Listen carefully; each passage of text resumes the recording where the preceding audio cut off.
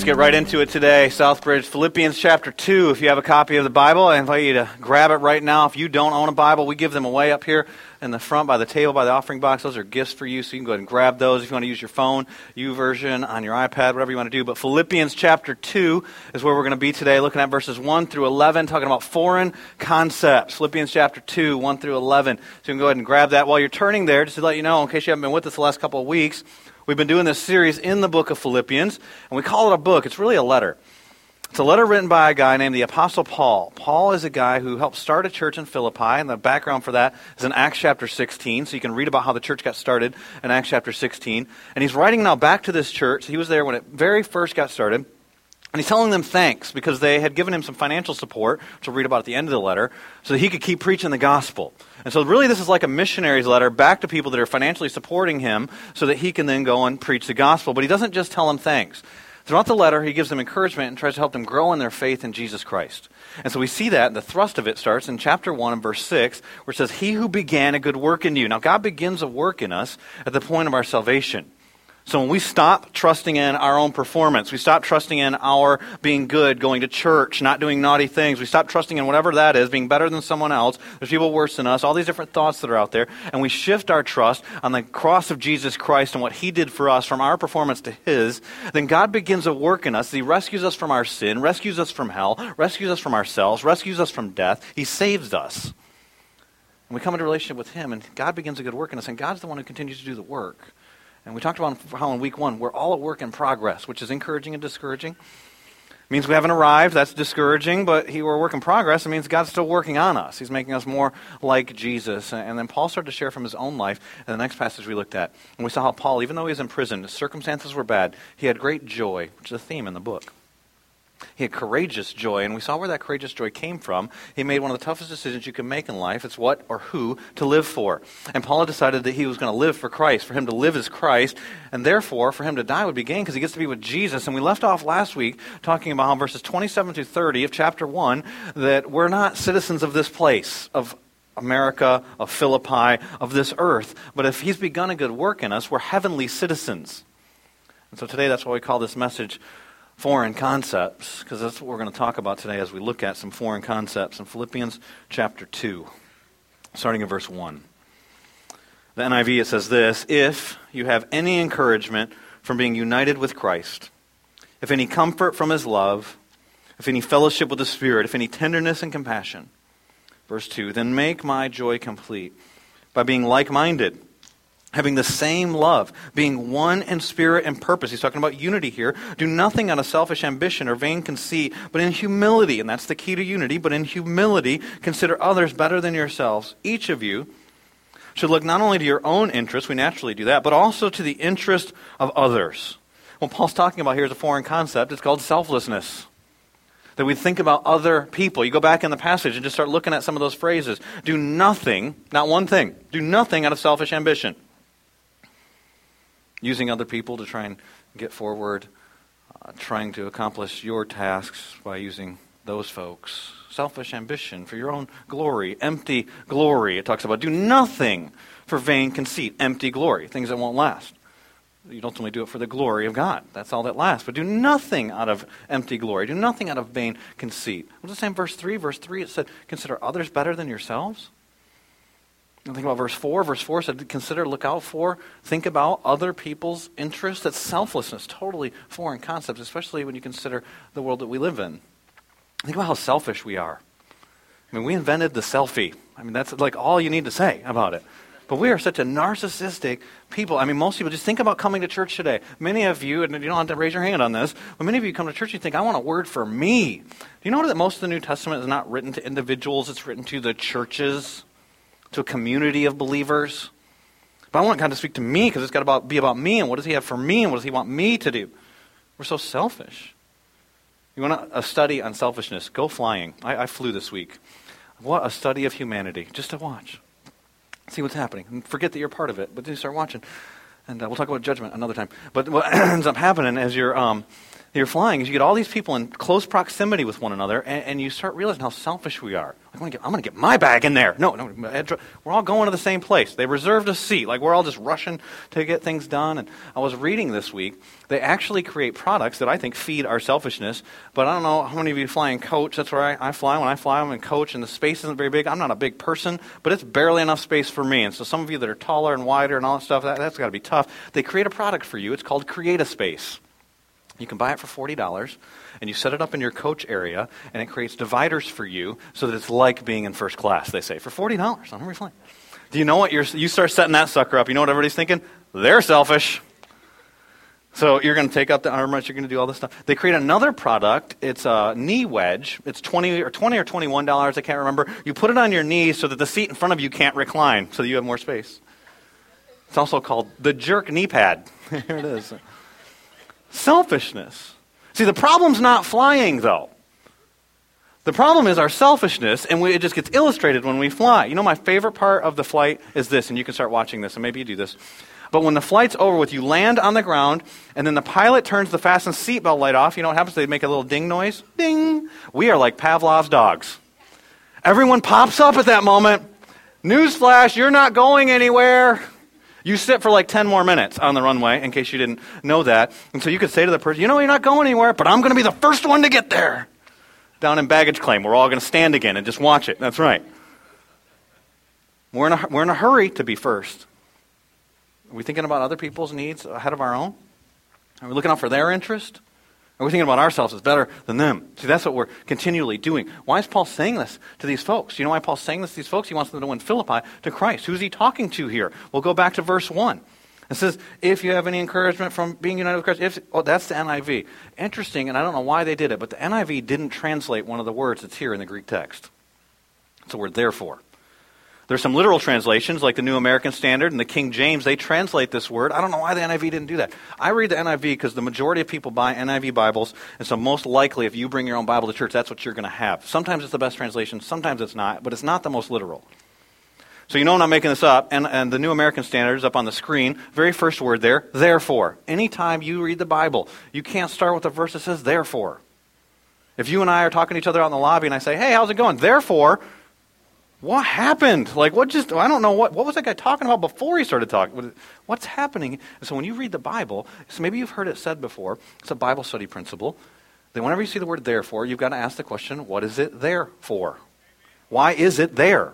And what it does, it's a connecting word. It ties back to whatever was before it. You know what was before it was what we looked at last week, verses 27 through 30. And I shared with you last week, verses 27 through 30 in chapter 1 are one long sentence in Greek.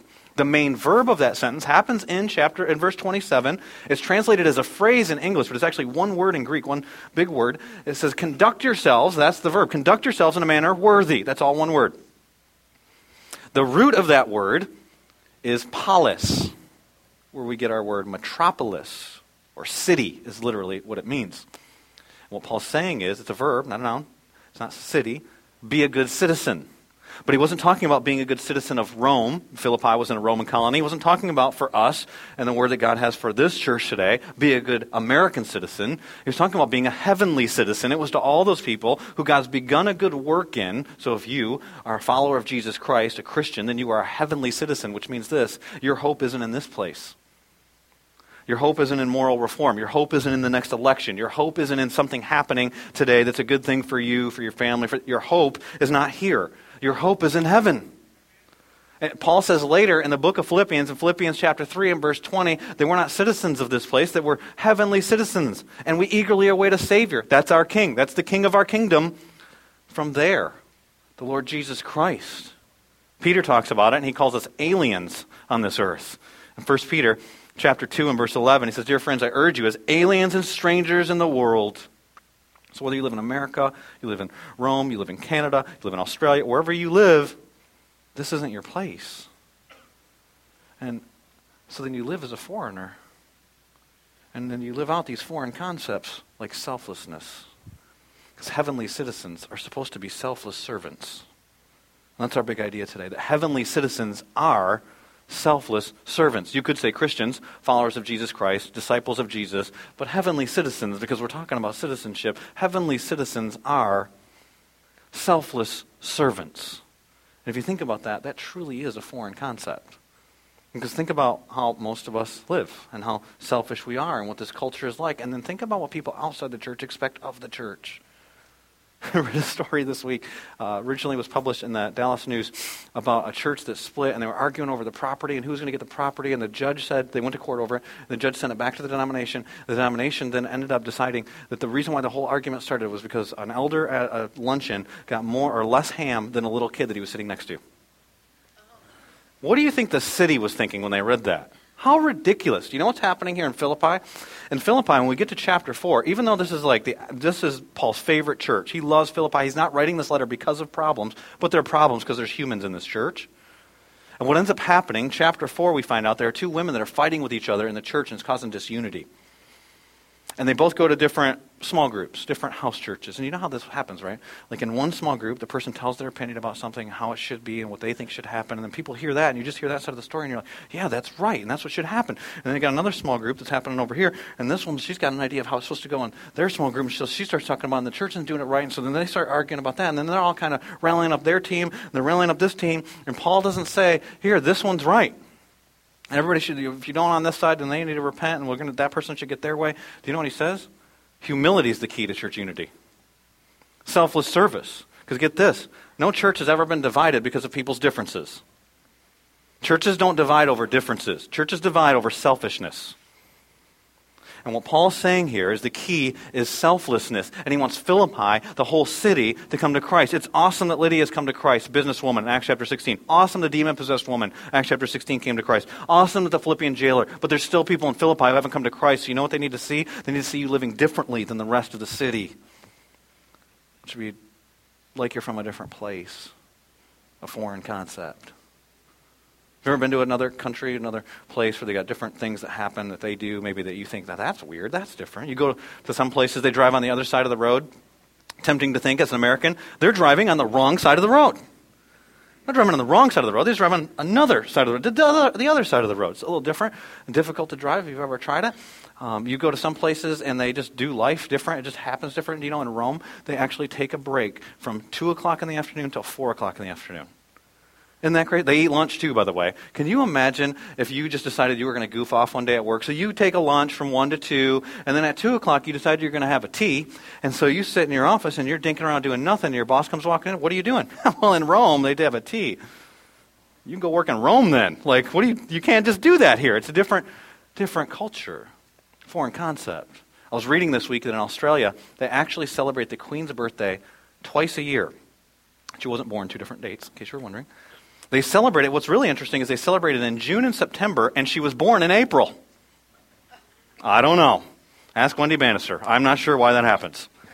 But you go to different countries, they do different things. There's one place I read about in Africa where when they have a baby, a lot of the customs have to do with children being born. The mother's supposed to spit in the baby's face. It's a blessing, by the way. I'm glad we don't bless one another that way. The father actually spits in the baby's ear, because that's where words come from, and so it's a word of blessing in your ear, and so that's how they do it. To me, that seems weird. Have you ever been to some place where they eat different kinds of food? I was in Ecuador one time, and they eat some stuff is really good. Some stuff I would prefer to pass upon. But I remember when I was there, I ate a grub worm that was on a stick. It was considered a delicacy. I think the stick would have tasted better than the grub worm tasted, but I ate it because it was in that culture. But you don't have to go other places. We just don't think about our culture. How about if you were reading about America? What about Groundhog's Day? What a weird tradition that is. And they think that what is it? The groundhog comes out of the ground. It's been living since like 1850 something, 1856 or 9. I don't remember what Pensa something, Pete or Phil, Pensa 20, Phil comes. Who in the world's predicting weather because the thing comes out of the ground? Like, how weird must that be to the people in Australia while they're celebrating the Queen's birthday? Foreign concepts. I was in small group one time with a lady at our church, and we were talking, you just get to know each other in small group, and so you start learning stuff about each other's lives. And she was living here in the United States, but came from a different background. Her whole family was from a different culture. And she was talking about how when she was a little girl, they had this dog. It was at her uncle's house, and the whole family was there for a get-together, holiday time period. And she kept playing with this dog out in the front yard. One day the dog was gone, and so she went inside and started asking people in the family, where'd that dog go? Nobody would answer her. Then at dinner time, you guessed it. Yep, that's what happened. I don't even have to say it. At dinner time, they're all laughing at her because they're eating the dog. That seems wrong to some of you. And it's weird to the rest of us. But that's their culture. Foreign concepts. You know what's a shocking foreign concept for anywhere on this earth? Selflessness. But especially here in America. And what does it look like? Well, Paul's talked about it all throughout this passage. You do nothing out of selfish ambition. Do nothing, not one thing, out of vain conceit. But then verse 3, he gives us some principles. Consider others better than yourselves. So we think about other people better than we think that they're better than us. But notice, look at the text. Not just what I'm saying. Who is he talking about? He doesn't say, think about all the people that are this tall. Think about all the people that have this IQ. Think about all the people that have this kind of job, make this much money, that are this thin, this strong, this accomplished, they can run this fast, they can do whatever they can do. It doesn't say any qualification here. It doesn't say they actually have to be how we would consider better than us. It just says others. That means every other person that God places in your life. So husbands, that means your wife. Wife, that means your husband. Parents, that means your kids. Each one of us, that means our parents. Anybody who has a sibling, that means your sibling. That means your coworker. That means your next door neighbor. It means the person you're sitting next to at church today. Anyone that God places in your life is who Paul's talking about here. Can you imagine if this would happen? Can you imagine what it would be like if a community actually did this? I was reading a book recently about what heaven's going to be like and the New Jerusalem coming down being a community because there's people there already, a community of people coming and how they would live. And Paul really, can you imagine if it was like this here? A group of people that actually thought of others better than themselves. They actually continually were thinking about the other person. What can I do for you? And how can I serve you? And how can I help you? What would be best for your life? There'd be no lying. There'd be no pride. There'd be no cutting people down for the sake of making yourself look better. There'd be none of that stuff. There would be perfect unity because there'd be total humility. Can you imagine what that would be like? And what Paul wants is he wants their light to shine in this place of Philippi so that Philippi will come to Christ. And we talk about that as a church too. He says the next thing, he says, each of you should look not only to your own interest, verse 4, not only to your own interest, but also to the interest of others. You should be looking out for other people's interests. Well, in order to be able to see other people's interests, you've got to be able to see past your own. See, most of us were blinded by our own selfishness. What he's saying here, you've got to be able to see other people's needs. You've got to be able to see their wants. You've got to be able to see their dreams. You've got to be able to see their desires. Interest actually isn't in the text. There's a blank spot there if you're reading the Greek. Look out for others. Interest is a generic word to talk about their lives. Think about their lives. Think about what's happening with them. Think about what is their story. Think about what are their wants. What are their dreams. What are their desires. What are their needs. But who does that? Because we're so busy thinking about our own. I was thinking about this week. I even shared it with somebody last week. Every once in a while I meet somebody, and they'll talk about not coming to church, or they don't want to stand up in front of church, or whatever different things, because they don't want people to judge them. They don't want people thinking about them. And the advice that I've given since our church has started has been this. No one's thinking about your stuff. Because some people will say, how can I come to church because of, and they'll refer to something in their background or something they currently do, or whatever it is. And they'll say, if I don't have these kind of clothes to wear, whatever it is, I say this. No one's thinking about you when you come to church. You know why? Because we're all thinking about ourselves. And then I felt rebuked by the Spirit this week and thought, I think it's true, but it's bad advice. Because I'm basically saying, come to church. We're all selfish. That's all we do is we just think about ourselves. And then I started thinking about, I've been praying for our church, and some of you heard me share this before. I've prayed for our church since the very beginning. I still pray it now. Pastor Jad even prayed it this morning. God, give us eyes to see people the way that you see people. And we get a commentary in the Gospels about how that actually looks. Jesus talks about how he looked at people, and there's a passage where it says that the people are coming to hear him teach, and he looks out at the crowds, and he sees them as hurting and helpless, like sheep without a shepherd. The word for hurting there, William Barclay tells us in his commentary, is the word that's used to describe a woman who's been viciously raped and then left for dead. The word for helpless actually describes a man who's been beaten so severely that he can't stand up anymore. And so what we're being told is that Jesus looks out, and what does he see? Like, think about that. He's landed these people, he's landed his boat, and these people are just coming to hear him teach, and probably want to be fed, and probably want to be healed. And think about the crowd and who would be there. It'd be a lot like all the people that come to church. There'd be business people there, and on the outside they look really good. Church people there, they got their smiles on, the best that they could possibly dress for that day. You get some people that are coming, they're really in pain, and they've tried everything, and nothing's worked, and they're coming to get some help. And then you get some people that are hungry, haven't eaten in a while. Got all these people coming together, a diverse group of people, and Jesus looks out and he doesn't see all that stuff. Oh, he can see that. He can see outward appearance. But he sees past that and he sees their real needs. And they're like sheep without a shepherd. And so they're just controlled by their circumstances. And they're just trying to survive. And they're just trying to make sense of this life and trying to find meaning in this life, trying to figure out what's going to give them fulfillment.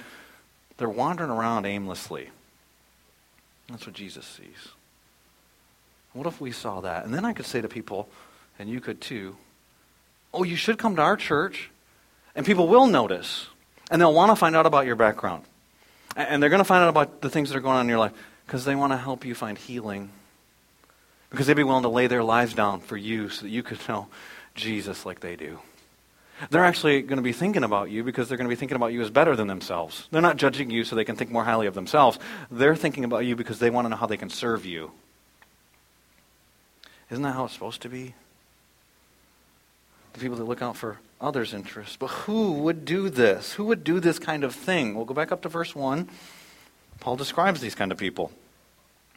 In the NIV here it says, if you have any encouragement from being united with Christ. So there's 4 if statements, 4 descriptions of the kind of people that would do this. If any comfort from his love, if any fellowship with the Spirit, if any tenderness and compassion. So he's describing here what these people would be like. Now it's interesting, he's using these conditional clauses, the clauses that start with an if word, and we use them in English all the time. In Greek there are various different kinds to use. Sometimes you say if, and then you make a statement of things that might be true. Or sometimes you say if, and then it's something that's very likely true. But here it's called a first class conditional statement. If, and it is most certainly true. This is true. It could be translated since. Since, because he's talking to people who are heavenly citizens. Who are what? Verse 6, chapter 1, the people that God began a good work in. Since you have, and he's not making a logical argument here. He's not making a rational argument in the sense that what I mean by that is, he's not saying to them, do you have encouragement?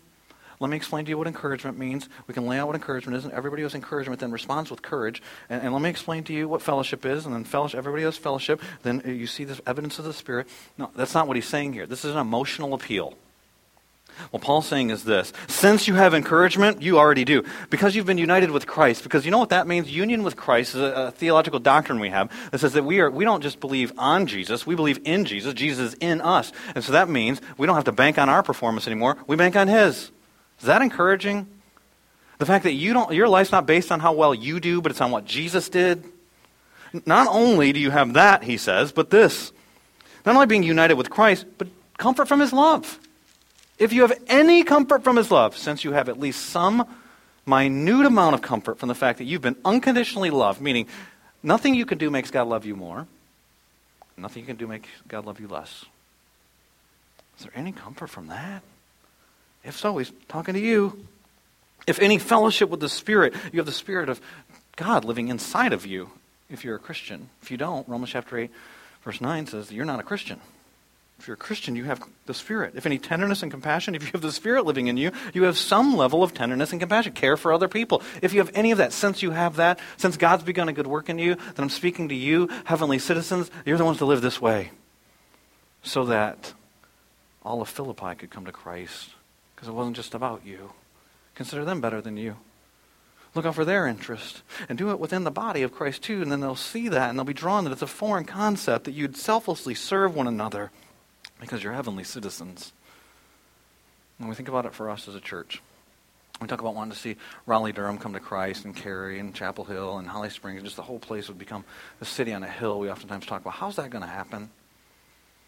And maybe it'll be at our Easter service. Like next week we're going to be outside, we'll have more seats, and you bring people, and then like in one shot, people will come to Christ, and it'll be awesome. Or maybe there'll be Southbridge Serves, and people see us serving all over the city, and it'll be an event that'll take place. Or maybe we'll run a stadium someday. Or maybe it won't be that sexy and easy.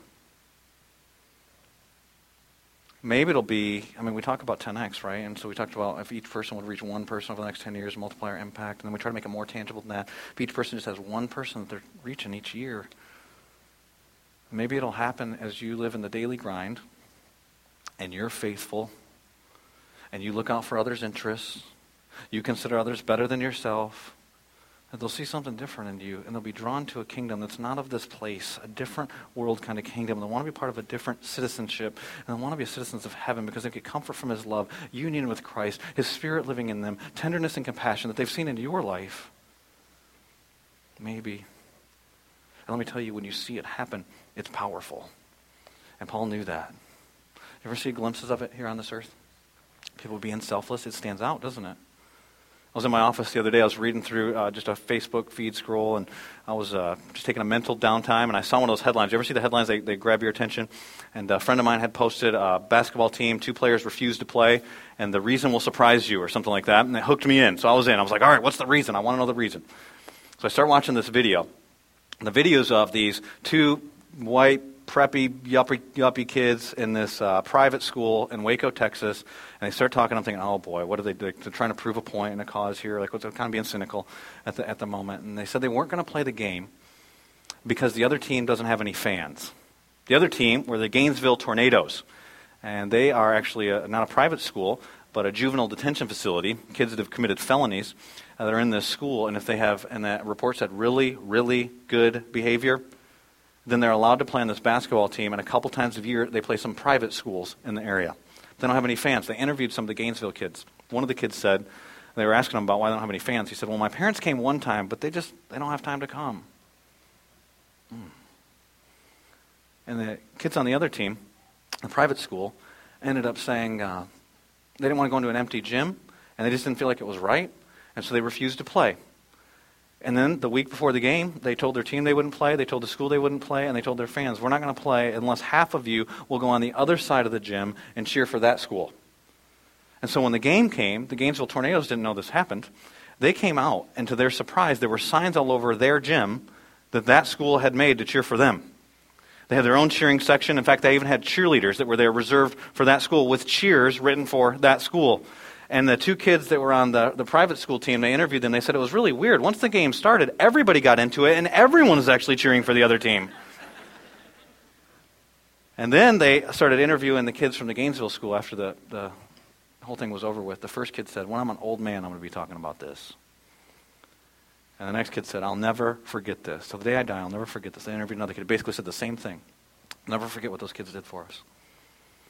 And then I started getting emotional sitting in my office. I was thinking about, who's cheering for those kids in life? Like, that's awesome for that one game.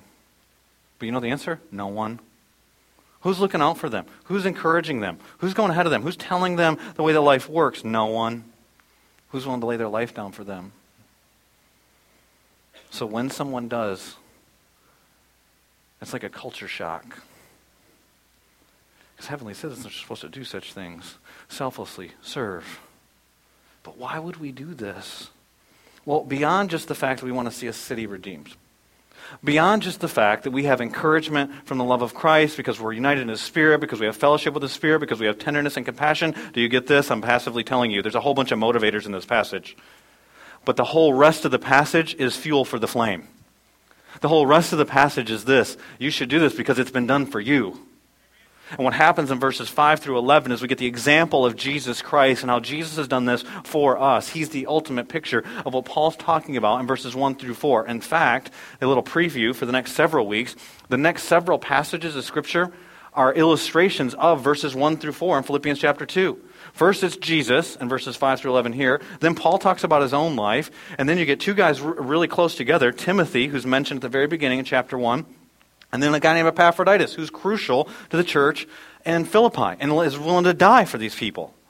And so these are the examples of humility, of people looking out for somebody else's interest, considering others better than themselves, thinking about what would be best in their lives. It's the very thing that Jesus did. And we're just going to walk through verse by verse, through verses 5 through 11, and see what Jesus did and how He's the picture of what happens here. He is the illustration. But before I do that, I'm going to take a little pause here and say this. Verses 5 through 11 in Philippians is the most studied part of the entire book. This part has had more stuff written about it. You could spend the rest of your life reading what commentators and scholars have talked about with this passage. And there's a lot of debate, theological debate, about what's happening here, because it says that Jesus emptied himself. And so what scholars debate about is, what did Jesus empty himself of? And some will argue, liberal scholars will argue, that Jesus emptied himself of his deity, of being God. He was emptying himself. He was becoming man, so he was no longer being God. Now let me tell you something. That's not possible. Because if Jesus stopped being God, he can't die for your sins. A man can't die for your sins. One man, if he lives a perfect life, he could die for one other person, can't die for the world. He can't live a perfect life either, so he has to die for his own. He didn't empty himself of his deity. Some people will argue, and this can get confusing in the conversation, that he emptied himself of his divine powers, that he wouldn't use his powers anymore. But we know that's not true, because you read the Gospels. And some people say, well, he wasn't omniscient. He wasn't omnipresent anymore. He could, feed 5,000 people and walk on water, but that's not, really divine powers. Oh, well, show me somebody else who can do that. But we see that he knows stuff about things that took place in places that he wasn't at, and he reads people's minds, and he heals blind eyes, and he does all these things. So he didn't empty himself of his powers. But I love the translation of Scripture that Pastor Jad read earlier, it's English Standard Version. And it says there, when he talks about these things not being something to be grasped, which is a key word in this passage of Scripture we're about to look at, it says there that he didn't use any of those things for his own advantage. What he emptied himself of was his rights to use his godhood for personal benefit. And so, to turn these stones to bread because you're hungry, so turn the stones to bread. He's not doing that. What he's doing is he's doing things for our advantage. He's doing it for our best interests. And so look at what it says. What this passage really is not a theological discourse on the essence of who Jesus is. It's an illustration of humility, and Jesus is the illustration. Your attitude should be the same as that of Christ Jesus. Verse 5. Attitude is a key word there. It's the same word that's used in verse 2 that's translated there as like-minded. You should be like-minded. Some translations of verse 5 say, and let this mind be in you, which was also in Christ Jesus. Your attitude, your mindset should be the same mindset that Jesus had. Well, what's his mindset? Verse 6 tells us, who being in very nature God. So he was in essence God. He's still fully God. But he did not consider equality, equalness with God, something to be grasped or held on to. That's a key word. You can underline that word. So attitude, grasped. What did it mean to grasp something? Well, some of the ways it's used in classical Greek is that it's used to rob somebody of something. So you take something and you hold on to it like you're fleeing with that thing, running with it. But God wasn't robbing anything because he is in very nature God. So we're talking about holding on to something that is already his. When I think about that, I think about my little daughter, Gracie. She's 3 years old. And she is always carrying some plastic toy around. And we go to get out of our van, which has plastic toys all over the floor, in fact. And she cannot leave the van. Doesn't matter if we're going to a friend's house, doesn't matter if we're going out to eat, doesn't matter if we're coming to church. She always grabs something. She'll grab, Chase, which is the police dog that she likes, or she's grabbing some little plastic. She's got plastic stuff. We have plastic stuff at our house. I don't know if you have this at your house as you have little kids. We got plastic at our house. I don't even know what it is, but I don't want to throw it away because I know if I throw it away, it goes to something that we probably need somewhere with some toy, and then somebody's going to be crying, so I don't just throw it in the thing. So we got plastic nothing sitting around, okay? Sometimes we go to leave the van, she grabs a plastic nothing. And I'm like, you just leave that in the car. Would you just leave that? Because she's got a death grip on that sucker. She's not letting go. And so I got to decide in that moment, am I going to fight with her, or am I going to let her carry her plastic nothing around everywhere? Well, the plastic nothing is hers, and so if she wants to carry it around, whatever. You lose it later, we'll have a life lesson later. But you carry your plastic nothing around, it's yours to be grasped. You can hang on to it. God's divinity, his deity, his being God, Jesus, was his to be held on to. But he held it open-handedly. And so we're supposed to have the same mindset as Jesus Christ. Do you know what our problem is? Not only do we grasp a hold of the stuff that is ours, we try to grab a hold of stuff that's not even ours. It was Adam and Eve's problem in the garden. Going to be like God? There's your temptation.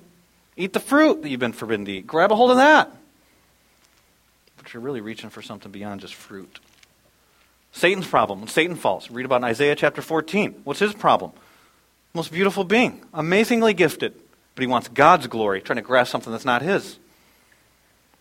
And so as heavenly citizens, and we're supposed to have the same mindset as Christ, the same attitude as Christ, what are we supposed to do?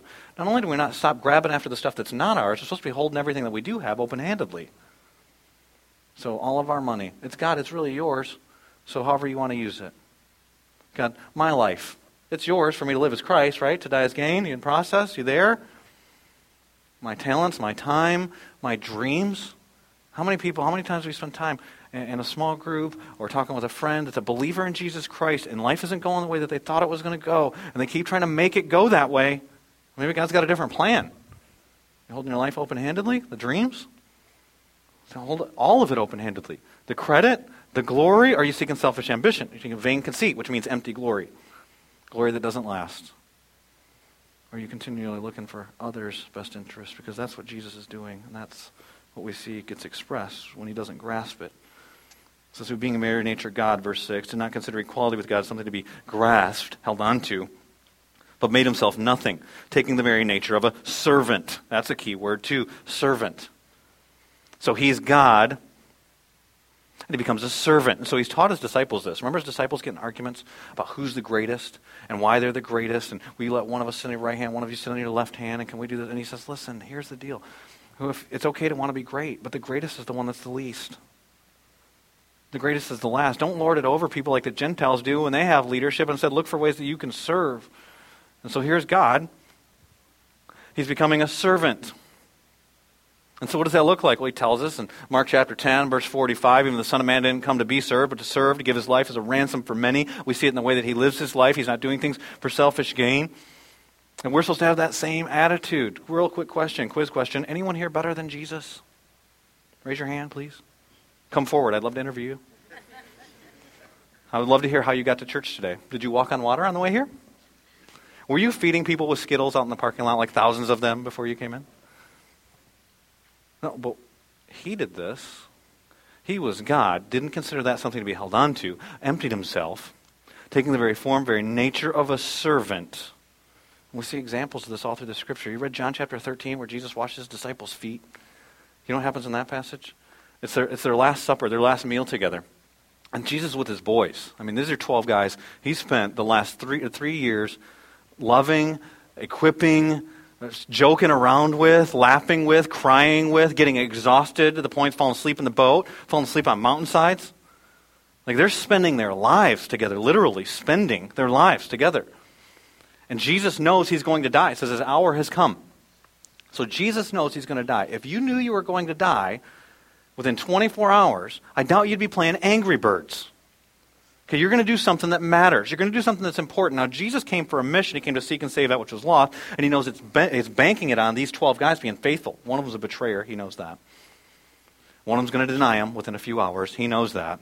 He's omniscient, all-knowing still. And what does Jesus do? He's got to teach them something, right? Like it's come down to the end. He's got to give them the most important lesson he can give them. He doesn't teach them how to preach. And he doesn't teach them they're going to have to start the church. The whole movement of the church is going to start with these guys. He doesn't teach them how to start a business, doesn't give them some entrepreneurial principles, doesn't give them 5 lessons on delegation, doesn't give them 3 ways to begin a ministry. Do you know what he shows them? He shows them how to serve. It says what happens is that Jesus gets up from the table. He walks over. As he saw their dirty feet, he's looking out for their needs, their interests. He takes off his robe, which is significant as a priestly robe, by the way. So he doesn't consider what is his. It was okay for him to be a priest. He is the high priest. But he takes that off, doesn't consider equality with God as something to be grasped. And he puts on a different garment, a towel, which would be the garb of a servant. In this case, the lowest servant. He gets down on his knees. He washes the disciples' feet. Even Judas. Think about what happens there. And then after he's done, he says this. John chapter 13, verse 14. Now that I, your Lord and teacher, have washed your feet. So notice there's something to observe there. Jesus doesn't tell the disciples to do this until he's done it for them. He doesn't say during the meal, knowing that Judas would betray him, hey, Judas, why don't you get down here and wash our feet? You're obviously the lowest. And Luke tells us what's happening, by the way, is they're arguing again. It happens repeatedly through the Gospels. Luke chapter 22, they're actually arguing at this meal about who is the greatest. How did that argument go, by the way? John, I'm the one he loves, only in your book, John. Peter, I'm the one who always gets referred to. It's because of your big mouth, Peter. Like, who's saying what? What's going on here? Here's my talents. Here's what I bring to the table. Here's why I should be. By the way, not number 1, number 2. Because no one thinks they're greater than Jesus in this group. So how does that argument go? I'm number 2. You don't see that on basketball last night, do you? Mom, number 2. We're the second best. We're losers. Notre Dame. Whatever. Hey, Kentucky's cheating. Whatever. No one's saying I'm number 2. These guys are. They're arguing about who's number 2. They're clear that Jesus is number 1. Jesus says, listen, you only do this because now that I've done it for you, now that I've done this for you, I've washed your feet. Who am I? Your Lord and teacher. Lord means master. Teacher is a position of respect. And I've taken the lowest form of a servant. Jewish slaves were not allowed to be commanded to wash feet. Jesus voluntarily, as the king of the Jews, washes their feet. You also should wash one another's feet. Verse 15, I've set you an example that you should do as I've done for you. You do the very thing that I've done for you. Verse 16, I tell you the truth, no servant is greater than his master. Anyone here better than Jesus? If you bow your knee to Jesus, he's your master. Nor is a messenger greater than the one who sent him. How did Jesus do this? How was he able to do this? There's a verse at the very beginning of John chapter 13 I think we oftentimes just read past. John chapter 13 and verse 3 says this. Jesus knew. What did he know? That the Father had put all things under his power. Jesus knew who he was. He knew that in very nature he was equal with God. Let me translate that into our terms. Jesus didn't have anything to prove. He was secure in who he was. Do you know why many of us can't be selfless? It's because we're insecure. It's our insecurity stops us from being selfless. Insecurity stops us from being selfless because we think we got to have something to prove. Do you not know? I'm the boss. You need to think good things about me. Didn't you see how I laid my life down for you? Now you need to give me credit for that. That's not really humility, by the way. The way we're always thinking about ourselves is a reflection of our own insecurities. Do you know who you are? You're the person, verse 1, who has encouragement from being united with Christ. It's not based on your performance, it's based on his. You have comfort from his love. You're unconditionally loved by God. You have fellowship with the Spirit. The very Spirit of God has been put in you as a deposit that will be taken back from you when you get to heaven, and you're made perfect because you're like him, because you've seen him. Do you know who you are? You're a son and daughter of the King. That is your identity. But this king had no place to lay his head, by the way. That doesn't mean you get a Mercedes. That means you get to be part of this kingdom, a heavenly citizen who then follows the king, who's then crucified, by the way. So you lay your life down. But be secure. You got nothing to prove. It's all about him and his performance. Right? It says in John chapter 13, verse 3, that he knew that God had placed all things under his feet. And so then he gets up and puts on the towel. Here it says he's a servant. And what did it look like to be a servant? Well, he doesn't talk about washing feet here, but you get the idea. Paul had that in the background. Being made in human likeness. And verse 8, Philippians chapter 2, and being found in appearance as a man, he humbled himself. No one humbled him. He humbled himself. And he became obedient to death, even death on a cross. Now think about how that reads. He became obedient. Who became obedient? God. Who did God become obedient to? God the Father. They were equal in essence, but he subjected himself, he submitted himself to the Father in his functioning here on earth. He even says in the Gospels, I only do what the Father tells me to do. But they're equal. He didn't consider equality as something to be grasped at. Oh, he held that equality open-handed, and so he took the form of a servant. He became obedient. God became obedient. How much did he become obedient? To death, the ultimate sacrifice. To death on a cross, the worst kind of death. So the way this reads is this. He became obedient to death on a cross. Which to us, we think, yeah, that's the story. It's kind of warm and endearing. Old rugged cross. He walks with me and talks with me, and we wear our crosses on our earrings and necklaces and all kinds of different places, and churches have crosses on them to decorate them. Do you realize the cross is a scandal to the Philippian believers? Polite Roman citizens don't talk about crucifixion in conversation.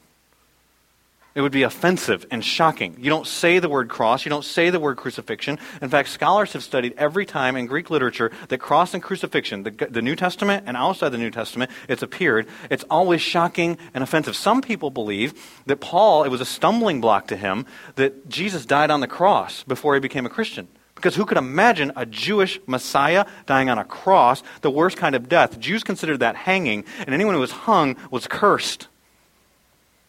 And then you get into the gruesomeness of what took place in the cross, and you start reading the Gospels, and you see what ends up happening in the Gospels. And even before Jesus is crucified, how gruesome it is. They rip his beard out, they spit in his face, they put the thorn crowns on his head, they rip him naked, and then they flog him.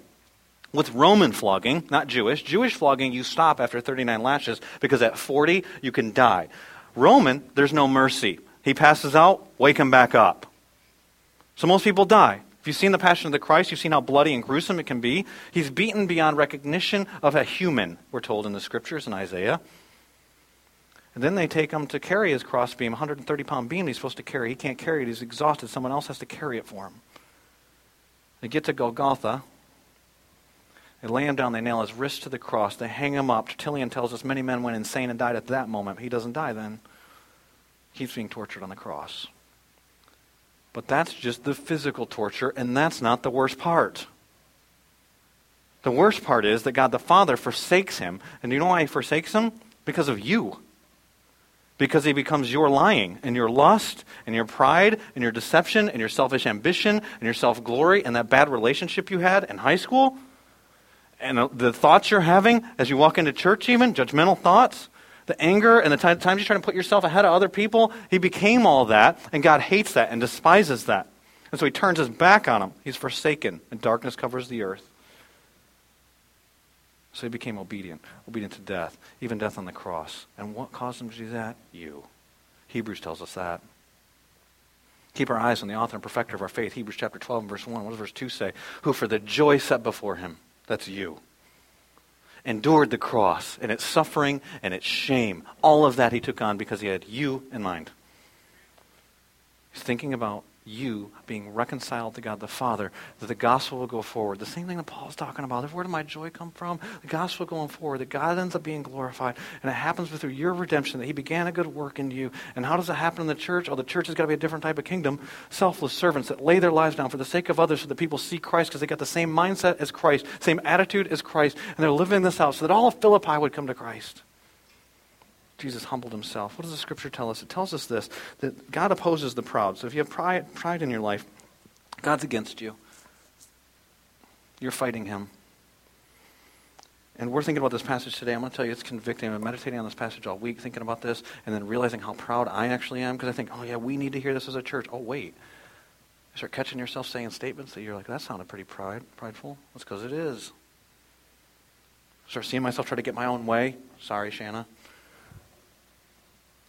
Try to work these circumstances and kind of get. Do you know what that is? Selfish ambition. It's not thinking of other people better than yourselves. But we're all still a work in progress. He's still working. Still changing. And Jesus was the ultimate example. Scripture says God opposes the proud, but gives grace to the humble. If you humble yourself, he exalts you. If you exalt yourself, he'll humble you. And so Jesus humbled himself to the ultimate, becoming obedient to death, even death on the cross. And it says, therefore, God exalted him, verse 9, to the highest place. And what we get in verses 9 through 11 are his exaltation. We'll talk more about this next week for Easter, his resurrection, his exaltation. It says, therefore, God exalted him to the highest place and gave him the name that's above every name, that at the name of Jesus, every knee should bow, in heaven and on earth and under the earth, all created beings ever. And every tongue confess that Jesus Christ is Lord to the glory of God the Father. Amen? It's every knee. Think about that.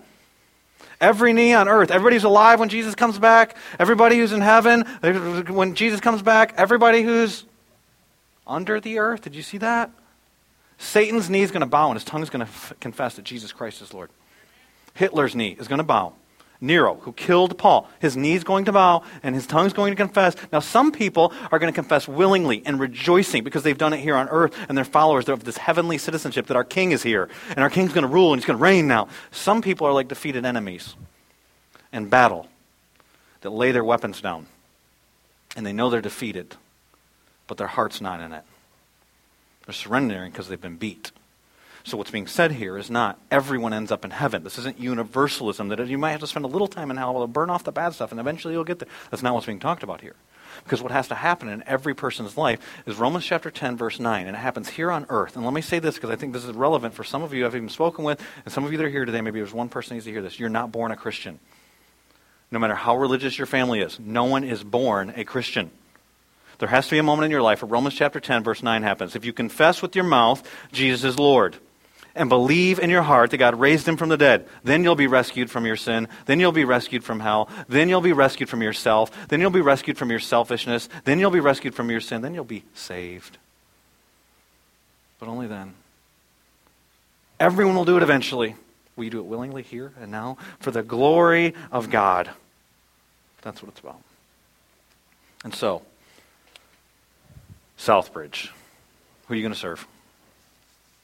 Who are you going to lay your life down for? Ask God to give you opportunities today with your spouse, with your kids, with your friends, with your family members, with your neighbors, with your coworkers, because you are a heavenly citizen, and heavenly citizens are selfless servants. Let's pray. Father, we come before you this morning, thankful for your truth. Thankful so thankful for your son, Jesus. God, we wouldn't be here today if it wasn't for Jesus. Some of us literally wouldn't be here. And we certainly wouldn't be in this room. And we wouldn't be singing songs about you, and we wouldn't be reading scripture about you. And your son, Jesus, is amazing. Thank you so much that he would humble himself for us, that he would look out for us, that he would lay his life down for us. Father, I pray if there's anyone here who doesn't know your son, Jesus, as their Savior, that right now they would call him Lord. And not just for what they get out of it, they would bow their knee and they would surrender as the master, that your son Jesus is a worthy king. And he'd be our shepherd. And he would guide us. Thank you for the shepherd king, Jesus Christ. Thank you for the suffering servant, Jesus Christ. Thank you for sending him. I pray that we would glorify him through the way we live. I pray that we glorify him through the things we say. I pray that the words of our mouths, the meditations of our hearts, and the actions of our lives would be acceptable in your sight, that we would live by faith, and that faith would be expressed in action. In Jesus' name I pray. Amen.